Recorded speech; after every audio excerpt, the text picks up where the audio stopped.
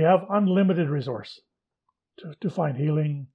We just have to find a way and to forget the imposition of materialism, of gaining wealth and financial fake security, and to find community and family and our individual personhood, our real sense of being a person from the Creator on the land.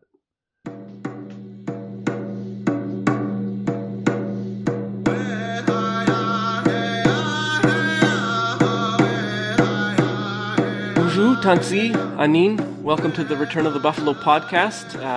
I'm Marcus Peter Rempel here with my friend and co-host Henry McKay. Hello. So today we're speaking with Stan McKay. Walking Buffalo is the name he received in the lodge.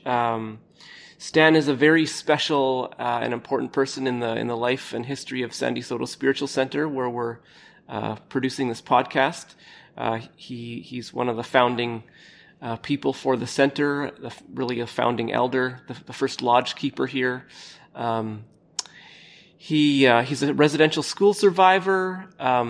He has a long history with the United Church. Sometimes I've referred to him as Manitoba's Bishop Tutu. He for a time held the position of national moderator for the United Church, which is the highest office in the land for that denomination. He was a contributor to the report of the TRC as a witness, and has been involved in just many different initiatives for justice and healing. I think about the Northern Interfaith Task Force on hydro development and his history there.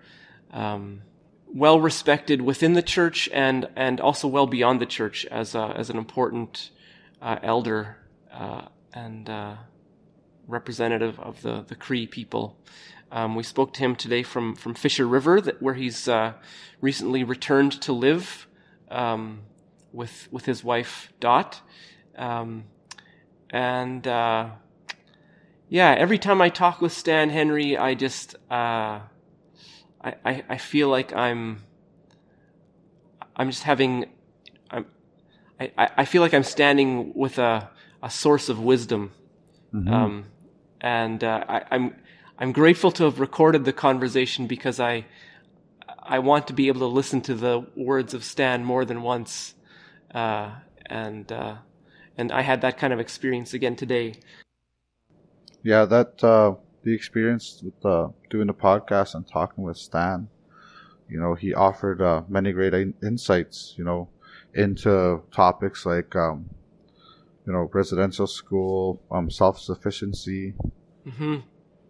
As well as learning that he found our ways of being, indigenous ways of being, and our lodges a little later in life. And that's that goes to show that, hey, you don't have to be set in your ways, and you can try new things and find your way back to our traditional lodges. And that's what Stan did. And I really enjoy listening to his insights and how he reframed, our communities as villages as opposed to Indian reservations. Mm-hmm, mm-hmm. So that was a great conversation we had with Stan. Yeah, and I think one thing I'm taking away also is the importance of just being on the land and the power of the way the earth heals us. Yes. I think I at least, I don't know if you can identify with this, Henry, but I at least I'm doing a lot of training to become a helper in the marriage and family therapy program that I'm in right now, and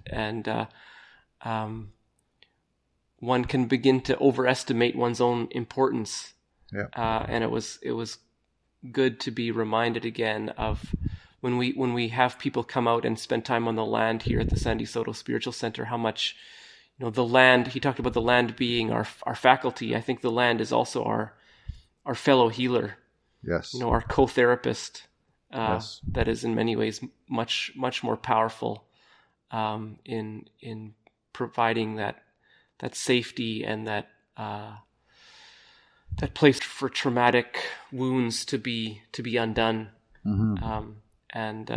That came through really powerfully. Mm-hmm. So,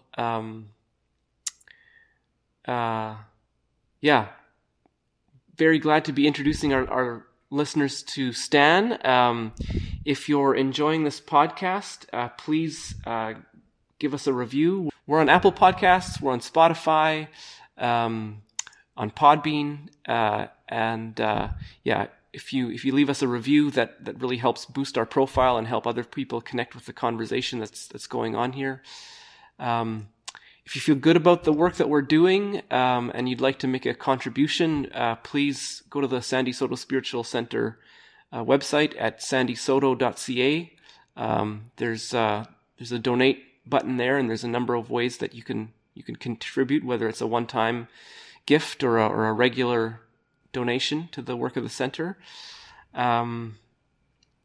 Thanks so much for your support of the work and of the conversation and the collecting you're allowing us to do of these stories from our elders and the people that inspire us. It's a huge honor to be able to host this podcast. Anything I'm missing, Henry? No, I don't think so. Okay. So without further ado, we give you Stan McKay, Walking Buffalo. Whoa.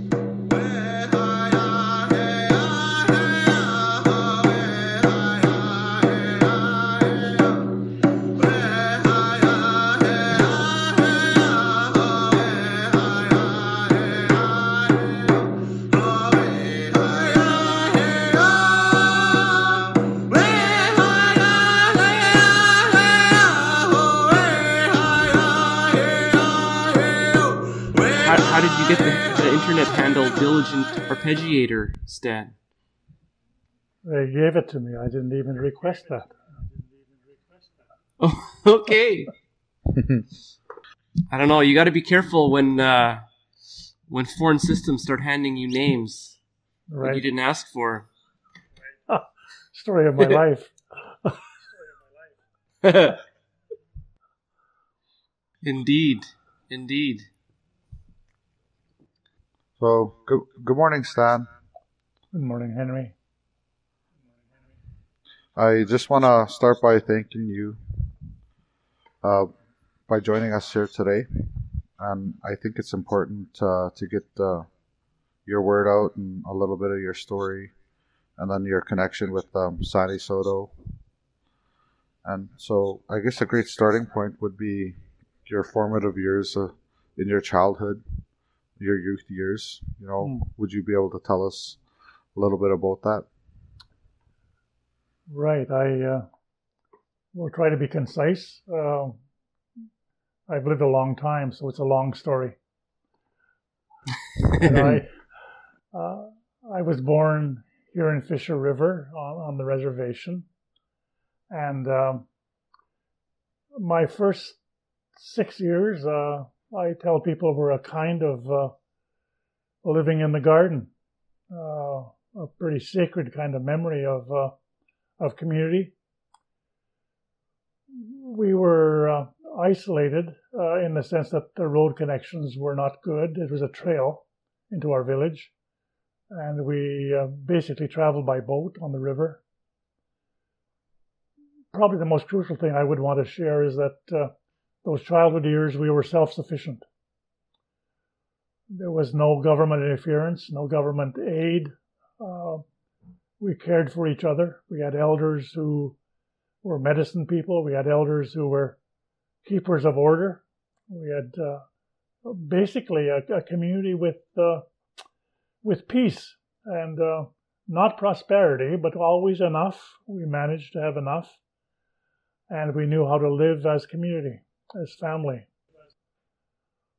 The language was still somewhat strong.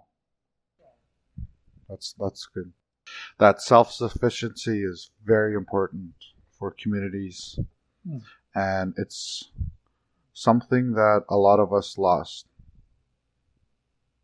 when you speak to Indigenous communities.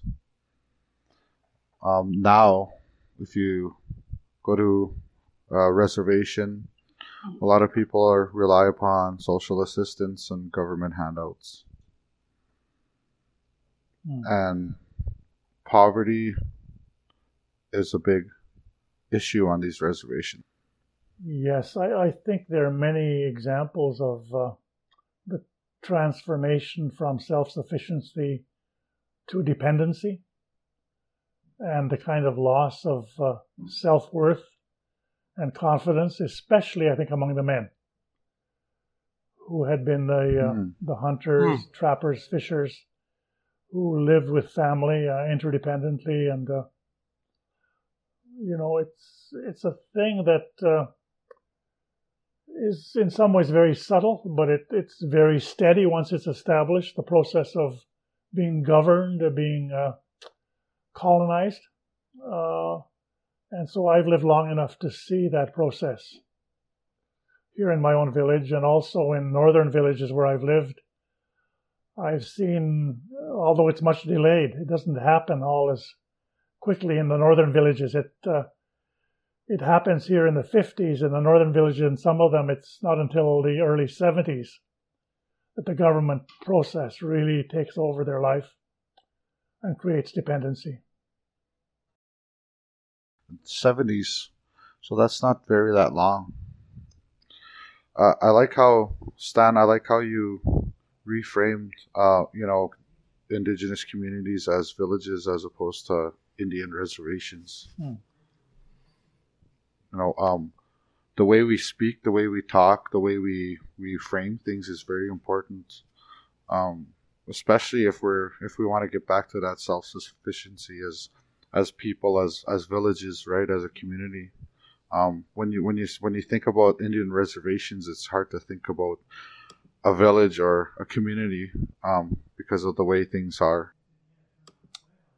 Yes, and I think you probably remember stories as well from your life, Henry, about our communities having winter territory and summer territory, like being confined to a small piece of land was a part of that creation of dependency, undermining of our economy, our life of sharing and caring for each other. All of that was undermined by government policy. And interestingly, the residential schools were the first part of our family, being impacted, our families being impacted. That happened early on in our village. But even before that, there was the church mission, which I think was misguided in that they never did see that we had a spirituality and understanding of ourselves, a way of life, really in many ways not unlike the biblical story of sharing and caring, of love and respect for each other, for everyone. So that was never understood by those who came to us, and rarely acknowledged, very rarely acknowledged, so that even the organizations that came to us that wanted to do good tended to be parental, domineering, and did not hear our voices, did not take into account. And because of our own patterns of respectful living, respect for visitors, caring for whoever came to our community, we became more vulnerable, I think, by our cultural approach to others. They took advantage. Yeah, they did. If you look back to like history and all that, or speak to elders, you get a sense of a very humanistic approach of indigenous communities. Speaking about like my home village, as you say, Barons River, Manitoba. They're still, I guess, traditional in a sense where we still do like hunting and fishing, and I remember hearing stories of my grandfather's trap line and how vast that line was and how free the people were. Now they're just confined to that little area of Barons River, and they still fish, but they get taxed, and they have all these regulations they got to follow. But still, like there's some of those traditions are still alive where, hunters go hunting and they share the meat with the elders, and you know, but I believe that we must find a way to, I guess, get back to that self-sufficiency and not depend on the government and being oppressed the way we are. Mm-hmm. I was visiting with one of your fellow Fisher River villagers, Kelly Selkirk, just earlier this week, and she was sharing some thoughts about self-sufficiency and a kind of this question of how much should First Nations people seek their future, their destiny in a kind of collaboration with the larger Canadian society, and really how much is it a time for kind of pulling away. She says her kids kind of tease her for being a bit of a prepper. But I do wonder about, I hear what you're saying about that openness that people in your village, and I think in many Indigenous communities had towards the outsider, and that gracious, generous hospitality that became an inroads for people who, to say it charitably, had a lot less openness towards the other, and I've experienced you, Stan, as someone who has been very generous in being open to relationship with people from many different cultures, and yeah, I'm just curious to hear like some of your thoughts on balancing that openness with a strong sense of like, this is who we are as Indigenous people. This is how we protect our identity. I wonder about that also in connection to the decision to move back to Fisher River after many years.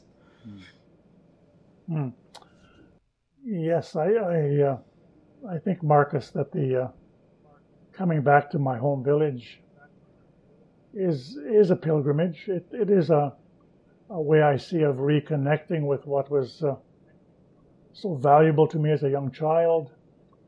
And as I get old, we understand the circle of life is a movement from childhood to being of an age, and becoming a child again. That's our understanding of the circle of life. We begin life as dependent people, and we end life as dependent people if the Creator allows us to live a long life. And so in some ways I understand that, and I have many friends here still, many relatives in the community, and that connection is important. It's very sad that during this pandemic, we've been back home now, Dorothy and I, for about 6 months, and we've not hugged anyone. We haven't feasted with anyone. All of our traditional valuable links to family and friends, all our relatives, all my relations, we haven't been able to do that. The one piece that has been good is that during this winter, Dorothy and I have been out snowshoeing on the land. And finally, last week, I found a place where there was a gray jay, my friend. So whenever we have gone into the woods in former years, we would soon be visited by a gray jay. And we'd be acknowledged as a sense, as neighbors, by that bird, by that presence, a quiet presence. And that piece we've reconnected with. But we've had very limited contact with our neighbors here and with our friends. So it's a difficult time. And I don't think most of society recognizes the additional burden of the pandemic on Indigenous. on our culture. I've watched from my window a number of families come to the cemetery beside us for funerals, and it's no longer permitted for us to gather as community. So it's a very sad ceremony, as it always would be, but there isn't the kind of support. So we're living in a challenging time. Yes. Yeah, it's been tough, for even in the city. But I can imagine, like, back home in the villages, that's where a lot of people are isolated already. But like, to be isolated from your core group or your core family or even that community, that just compounds everything else, really. Yeah. So, yeah, we're talking about self-sufficiency, and then I guess that'd be a formative part of your childhood, and then later on in life, there's I know that you do have some experience with residential school. Would you be able to speak about that a little? Yes. Well, in our village here in Fisher River, we had when I was growing up, a 2-classroom school that I attended until the 8th grade, and then the only option for education was residential school. So we were taken, classmates that I attended school with here, we were taken for 500 kilometers away from home to a residential school. And I spent 5 years there before I completed high school. And that was, a very difficult time. I always compare it to a kind of incarceration. Mm-hmm. We were held captive in this facility and taught British history, and we were taught science and math and so on, but none of it had any cultural connection at all. I found it all quite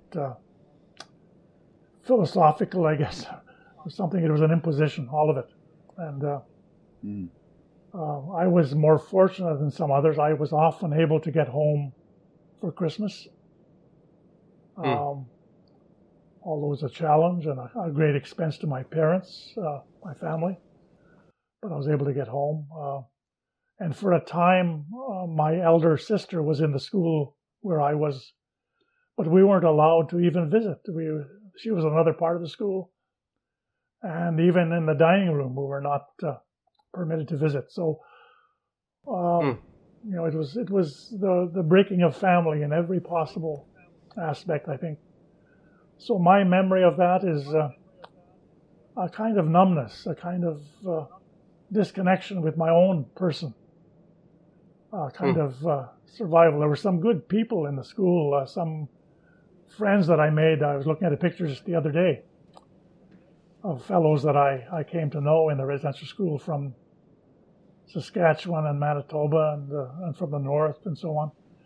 But as I say, the life was very restricted and very controlled. Yeah, the residential school experience has impacted our people greatly. As an Indigenous person myself, I really didn't know really too much about residential schools. Back home, they have a day school, which was pretty similar, but the only difference was they were allowed to go home at nights. A lot of the abuse, the atrocities that people suffered in those schools happen in day schools as well. The first time I actually learned about residential schools was actually in Sweat Lodge, and I learned that from these people, these survivors, these residential school survivors, telling your story is healing, and so they were able to let a lot go in that lodge, and I experienced and I felt those emotions and those feelings that they had, and so it was very powerful. It really impacted me personally, so I can imagine how that impacted you, actually experiencing that, being disconnected from family, being numb. How do you think that shaped you into the person you are today? Well, I carry images of punishment that I think in today's world certainly would be unlawful. But I remember 3 young fellows ran away from the school. I imagine they would be about 10 or 11 years of age. And they ran away, and of course the RCMP were called, and they brought them back the following day. They were brought into our dormitory, stripped, and beaten with a strap. And we were to watch this so we would learn that behavior was not acceptable. And so the pain of that kind of torture, that kind of experience, marks my life. But it's also interesting that it made me, in terms of my own mental process, think this is the normal process. This is the way life is. You don't really even question what's being done to you and to your friends, because you're being held there, and you don't know of any other way. You haven't experienced liberation and revolt of any kind to this imposition. So I think I would say, Henry, that for about almost 20 years after I left the residential school, I continued to live in a kind of cloud, not really connecting to my own issues, my own sense. I didn't have a lodge to be a part of at that point. I hadn't found my way to the lodge, and really was living as though I should be just a human being and not cause any problems. Just be obedient and follow the way that was being offered by the dominant society. So I, for many years, I carried that, and gradually I'm becoming a little more aware of what torture is, and also what colonization, imposition on us as peoples, indigenous, what that has really done to us, and the trauma that I have carried all these years. How did you find your way back to the lodge, Stan? I made some friends in north central Alberta, some Cree men, and in working with them, they invited me to ceremony. In fact, they invited me to be part of building a lodge, and my first lodge experience was in Ontario, with a number of Cree people, mostly from Alberta, and an elder who came and led us in ceremony. We built a lodge and had ceremony. So it was friends, people I trusted, who brought me to the lodge. I had already gained some trust and respect for traditional spiritual ways, but this was my first opportunity, and so it was significant. Something I'll never forget, that first experience. And then years and years of engagement in the lodge and ceremony and the way of prayer of our people. So I've had a long engagement now, and that has brought a level of healing in myself, and I think in people with whom I've lived, including family. But it's difficult because I was also engaged in the church. And the church continues to be, in some ways, very judgmental, very much opposed to our ways of ceremony. Mm-hmm. So when you speak about the lodge and Indigenous ceremony, what significance and what role do you see those ceremonies playing when it comes to, I guess, gaining our self-sufficiency back, our self-governance and autonomy? Well, I guess there are a number of possible answers, and I probably none of them would be very, very direct. But I can remember visiting a group of people gathered at Six Nations years ago, and I was there as a visitor, and they were church people were attempting to understand what was happening in the community, and they invited leaders from the community. I remember Haudenosaunee elder, and from that community as well, a pastor from one of the churches, Indigenous, and the panel was discussing issues, and at one point the pastor made a strong statement that the ways of his people in his village, many of them were holding on to the pagan practice and were gathering in traditional ways, and he thought this should be ended. The response of the Haudenosaunee elder, the leader from the longhouse, was, "What my brother says is true. What my brother says is true." And this is what we're attempting to do in our spiritual gatherings. He never made any attempt to defend or attack someone who was opposed to his way of life. And for me, he has remained as a model of how you can live in respect for difference, for ways of prayer and spiritual growth. And so I have tried to model my life with that respect. And so the lodge has always been for me respectful.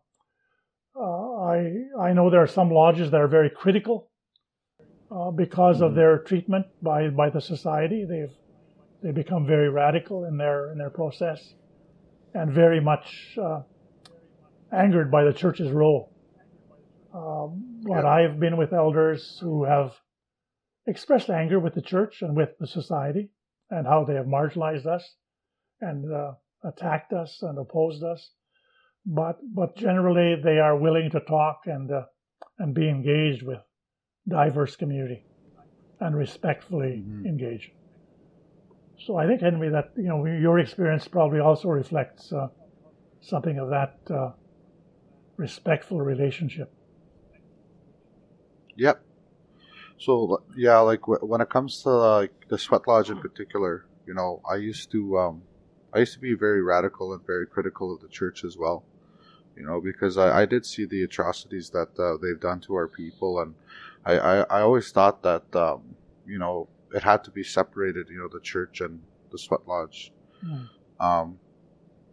But you gotta have a level of respect.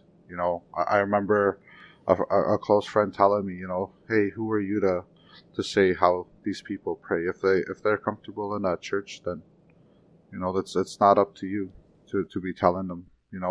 So what I do is just like I'm with what I do is I respect that, but this is my place. Mother Earth is my church. I'm in the lodge. The only thing that I guess that I practice is when in the lodge, respect the grandfathers, respect the lodge, and because you'll actually hear a lot of people praying, and the word Jesus Christ comes out a lot, and I respectfully say like that can't be here because I've actually seen people get triggered, into some trauma, into that connection that they have with the church, because a lot of the experiences aren't really good.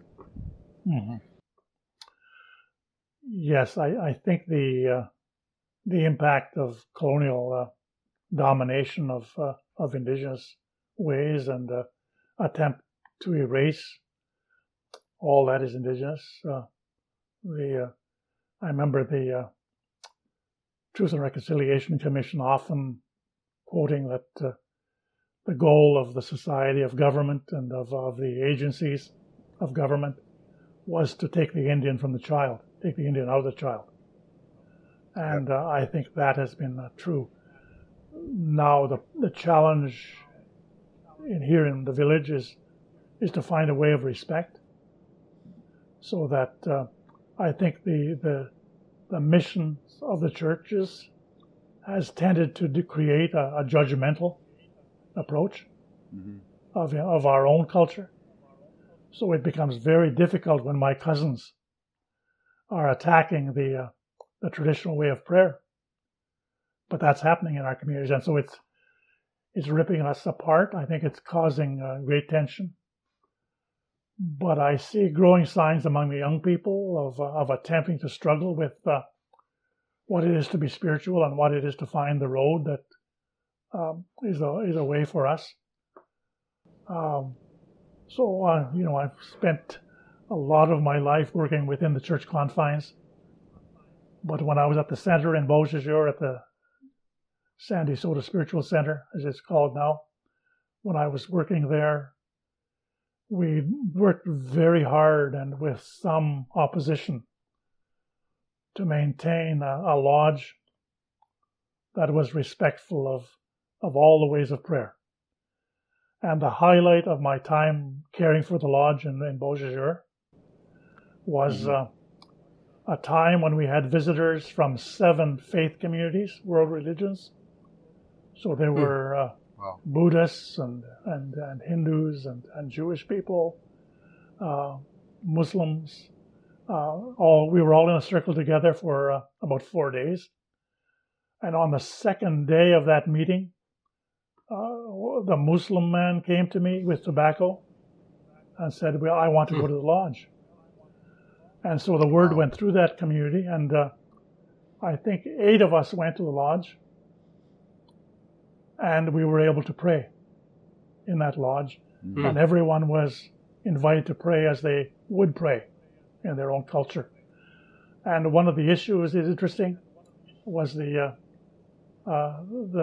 man who was there from the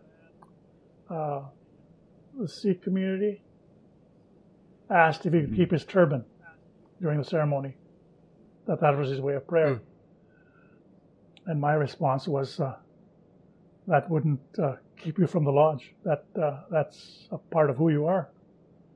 And the lodge is a place of healing, and the 4 directions teach you how to be in community. So we had a ceremony, I remember that evening, and it really was a fulfillment of a prophecy by one of the elders I learned from about when the 4 winds blow, the people will come together, and the people will be healed, and the earth will be healed. So somewhere in the back of my mind over these years, I haven't moved very far on this idea, but I think the idea of interdependence between people of good hearts and good minds can bring us together. I believe there is a way, but we are so busy defining what is true for us and defending it. I don't think you defend faith. I think you live it. And I've learned that from elders. I've learned that from my elders here in the village. It's how you live that expresses your belief, your faith, your faithfulness. So there are organizations in Winnipeg I know that the center works with that are called Mamawi, and that in our language means together. And I think that in our language reflects something I aspire to, that whatever people bring, it's a part of life, and we have to respect and honor each other and withhold judgment. Mm-hmm. Yeah, that's very important. So we were talking about like reconciliation a little bit, and then about the lodge. And so what do you see like the role of the church playing when it comes to like reconciliation and decolonization? Well, I think I've heard a young Indigenous man speaking to a gathering of church people in Winnipeg a couple of years ago. And what he was saying to us in the church is that, Indigenous population is a small percentage of Canada. We're really a real minority. And so for things like the TRC, the Truth and Reconciliation process, to happen, it cannot be left in the hands of Indigenous peoples to lead and to empower the whole process. It has to be the society, the larger society, the population has to be engaged. I think the calls to action are an attempt at that, but I still see in the church most of the expectations are that we as Indigenous will bring about the healing. And all of us need healing, and all of us need to be engaged. So I think the church's role implies many things. I still remember being at a meeting in Haudenosaunee territory. And we were in the hall and we were meeting, and well into the gathering, and I was sitting by a door down to the basement, and I could hear someone coming up the steps, quite loudly coming up the steps. So I opened the door behind me and I looked, and there was an elderly person probably in his late 80s, 90s, coming up the steps, a big man, with a cane. And I said to him, "Can I help you?" And he said, "Yes, get out of the way." Again, I think that was a significant lesson. I think the church has to learn, in some instances, that they have to get out of the way and do their own work in the society, and reconsider the whole history of mission and colonization. For some years now, I've struggled with using the word at all. I think the word mission is misused. I think it's been a guise of engagement in colonization. It goes back to the history of the Crusades. It's a problematic term. So I think I've told the church a few times that I think their role is remission. That's a cancer term. To deal with the cancer, you have to acknowledge that remission is going back and recovering your health. So I'm inviting the church for some years now to be in about remission. Yeah, that's important, remission, and also acceptance. You spoke about that earlier, where there's judgment still, within the church and within our communities of our traditional ways of being.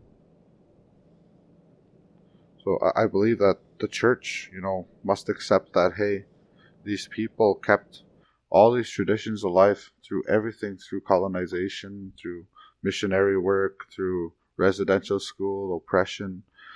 We fought really hard to keep it alive, and I think it's time that they finally accept that this is a beautiful way of being, a beautiful way to pray, and a beautiful way to be connected to Spirit.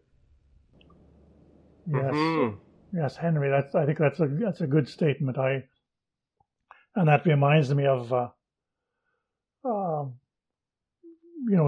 place in the lodge of getting back to the land. And I think my discomfort with the reconciliation as it is now being offered is it doesn't give enough space for reconciliation with the whole creation, with the world, with the natural world, with all of the creatures and all of the creation. Reconciliation isn't just about human beings getting over their disputes and their differences. It's about learning to respect each other, but it's also about living with respect in creation.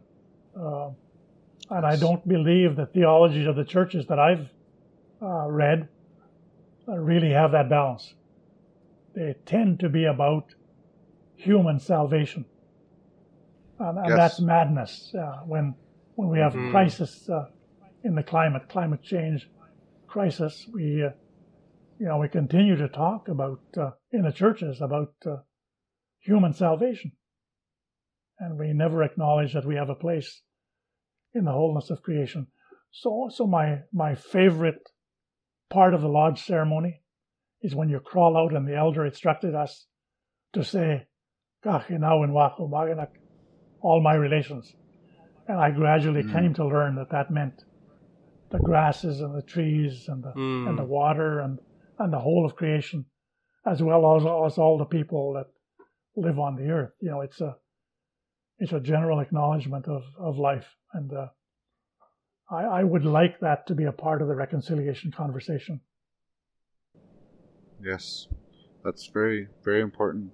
When I look at the church and even not just the church, but I guess the Western world view, they view humans at top like it's a hierarchy, and humans are at the top, we're the most important, but in reality, we're actually a part of like that circle of being and spirit on Mother Earth, and our people lost that.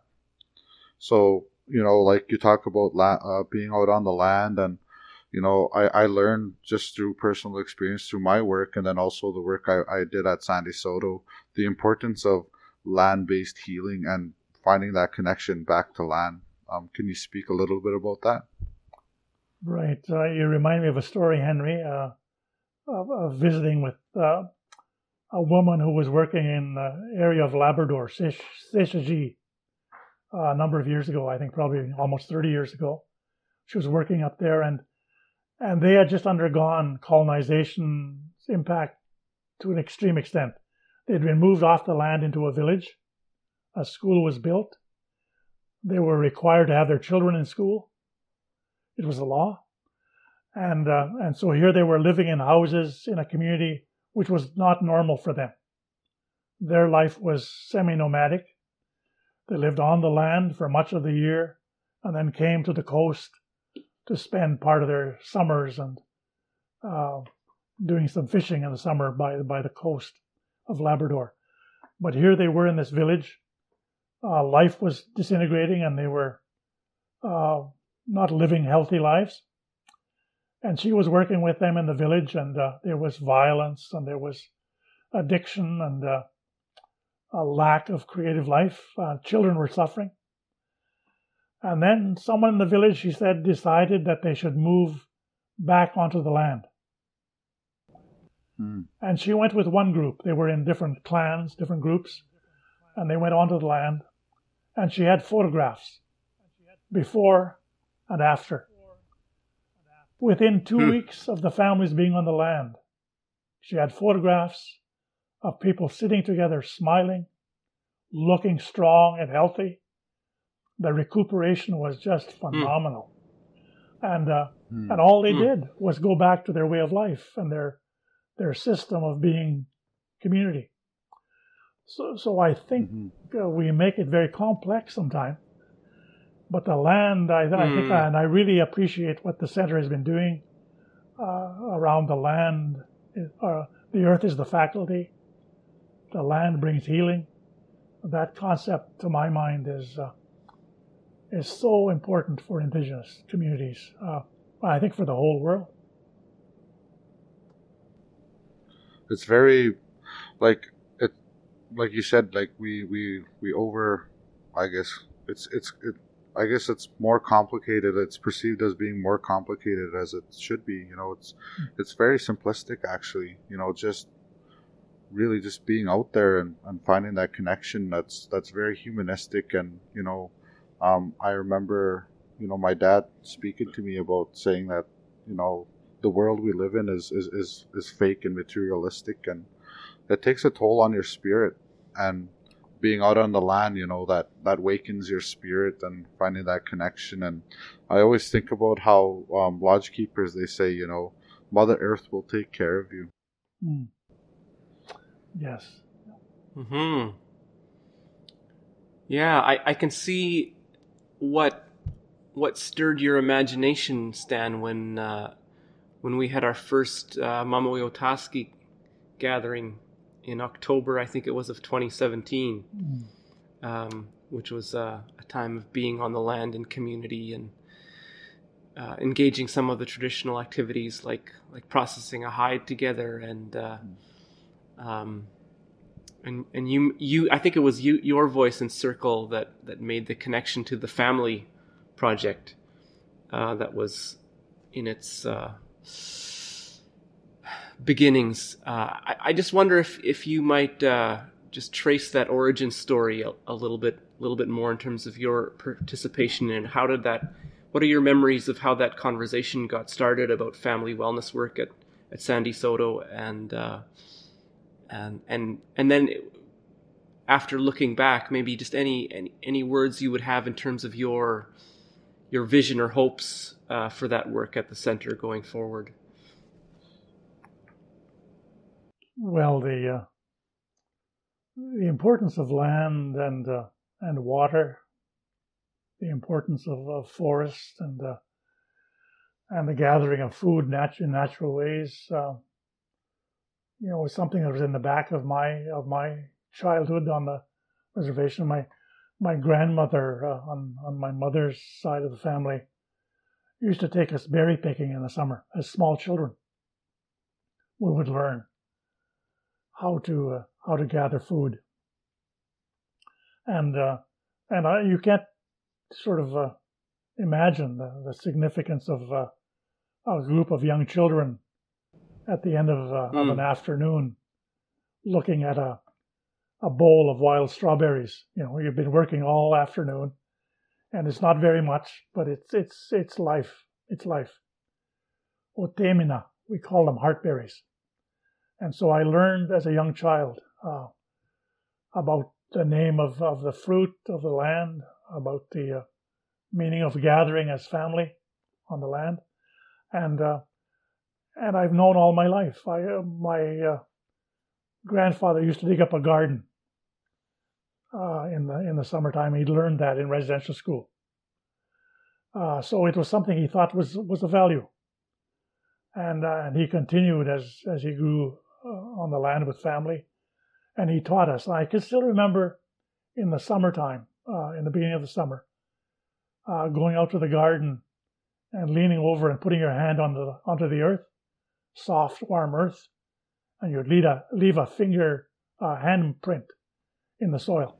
And I still remember how rich and life-giving that soil was. You would plant, believing the Creator would give you something good, and I learned that from my grandparents.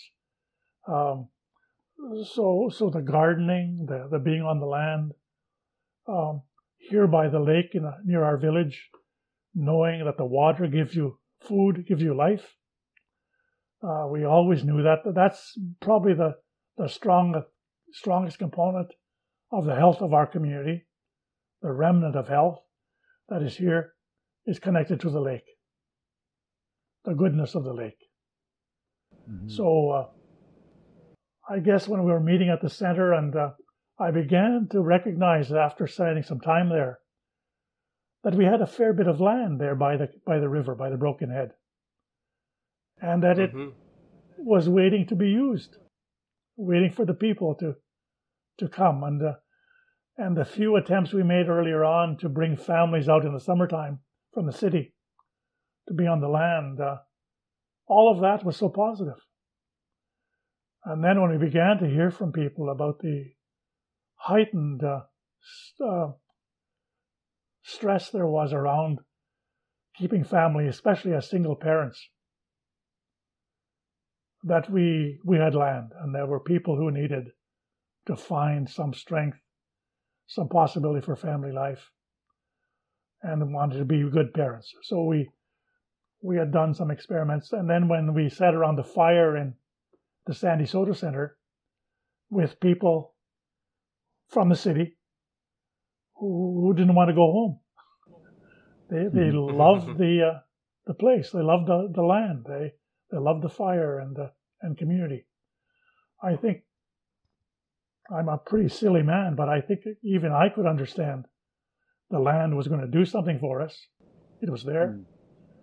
And when some of you became engaged, and now with the experiment growing to a point where, especially the urban people, but even the people in the villages, need to find safe places on the land, safe places where they can be themselves, and their children can find peace, even for a brief time.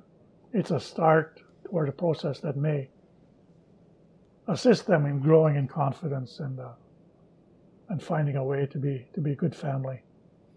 So it's there's never anything magic to me other than that the soil was there, the earth was there, the water was there, and we weren't using it. I worked there for almost 15 years before I began to talk with you, Marcus, and learn now from you and Henry about your plans and vision. It took me a long time to recognize that we had a resource there, And that resource is everywhere in the rural areas of the countryside. So we have unlimited resource to find healing. We just have to find a way and to forget the imposition of what Henry was saying earlier, the imposition of materialism, of gaining wealth and financial fake security in financial terms, and to find community and family and our individual personhood, our real sense of being a person from the Creator on the land. So as I say, I was a slow learner. I had many opportunities to have done something earlier, but now I'm glad that Marcus and Henry are doing something of significance to offer to people a way back to the land. Thank you. Stan, you were talking about remission earlier, and it made me think of something that I've heard Henry say about his new job. Sometimes he's referred to it as a reverse evangelist role.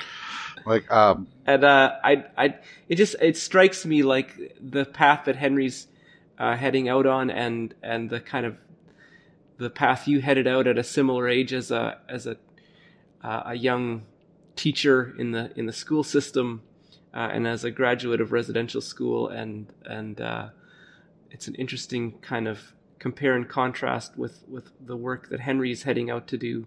So I'd love for you to just share a little bit about this good news of this new opportunity, Henry, that you're heading into, and it'd just be interesting for the two of you to share some reflections on that comparison and contrast. Okay, so I got hired on as a independent contractor for a child welfare agency, and the agency serves a various number of Indian reservations, and there's a lot of intergenerational trauma, neglect, abuse, all that thing that comes with oppression and colonization and residential school. But there's like we were speaking about that earlier, there's a big judgment and that when it comes to our traditional ways of being. They're very Christianized out there. And they look down, they frown upon anything that has anything to do with our traditional ways of being. So what I'm going to be doing is traveling to those reservations and working with chief and council, community members, and most importantly, hopefully the youth, to see what kind of cultural programming they would be interested in.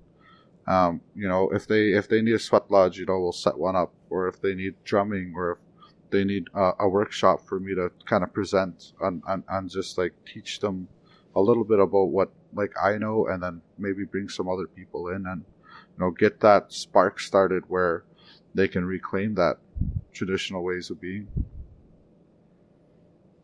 So I think, I really think that's important work when it comes to reclaiming our identity as an Indigenous people, and particularly Anishinaabe, with these communities I'll be serving. Well, it's a very necessary piece of work, Henry. I know young people here in our village have a lot of confusion because the families are divided. There are growing respect for traditional ways of life, of our spiritual journeys, traditional ways, but there's still a very strong Christian opposition to what has been described by colonizers as pagan ways and discounting of ceremonial prayer. So I think that your work is going to be very challenging. I wish you strength as you do these things, because there will be there is fear.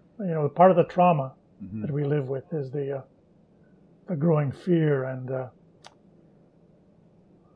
I'd be wondering, do you start this fairly soon, or have you begun the work? I'm starting, sometime in March. And then I think it's just I'm gonna I guess I'm going to take it slowly. I'm just going to develop some kind of programming or workshops where it's going to be very introductory. I'm going to try and simplify it as much as I can, because there's a big fear out there, and I think a lot of that has to do with trauma responses and all that when it comes to intergenerational trauma. So I'm going to really have to tread carefully. And yeah, you're right. I'll need a lot of strength and patience, and I'm just excited to even have that opportunity. Because if you look back, there hasn't really been an opportunity like that. Really, it's always been shut down or not even thought of. So I'm just happy that there's even an opportunity to do that. Yes, that's a very creative initiative, and I'm glad you're able to do it. Will you maintain your contacts with the lodge where you are and look after yourself in that way? Yeah, so that's very important when it comes to, like, I guess being a lodge keeper. Keeping your home fire lit the best possible way that you can. So I'm going to be going out there, maybe, starting other fires for other people, but it'll be up to them to maintain that, and just maintain my fire and my home lodge and the lodges that I take care of out here. That's very important to me. That's actually central to who I am. Well, we've spoken for a little more than an hour now, and it's I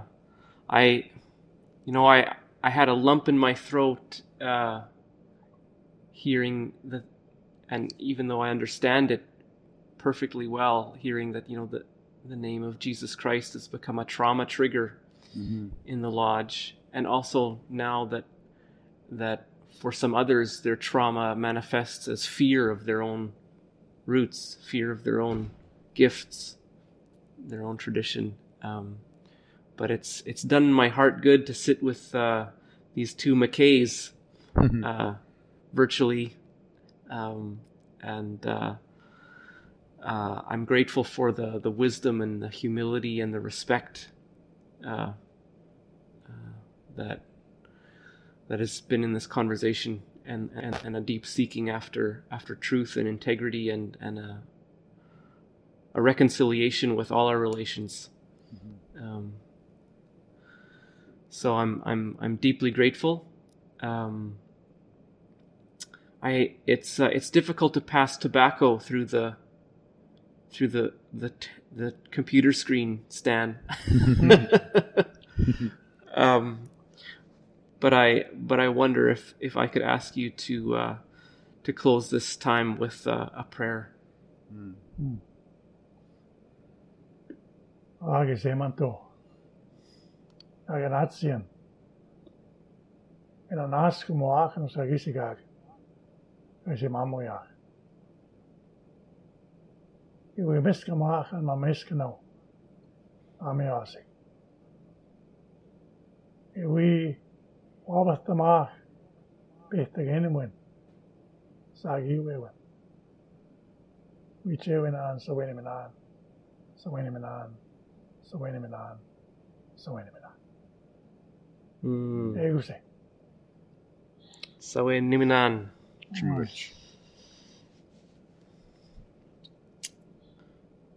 Thank you so very much. Thank you. Thank you, Stan. Thank you.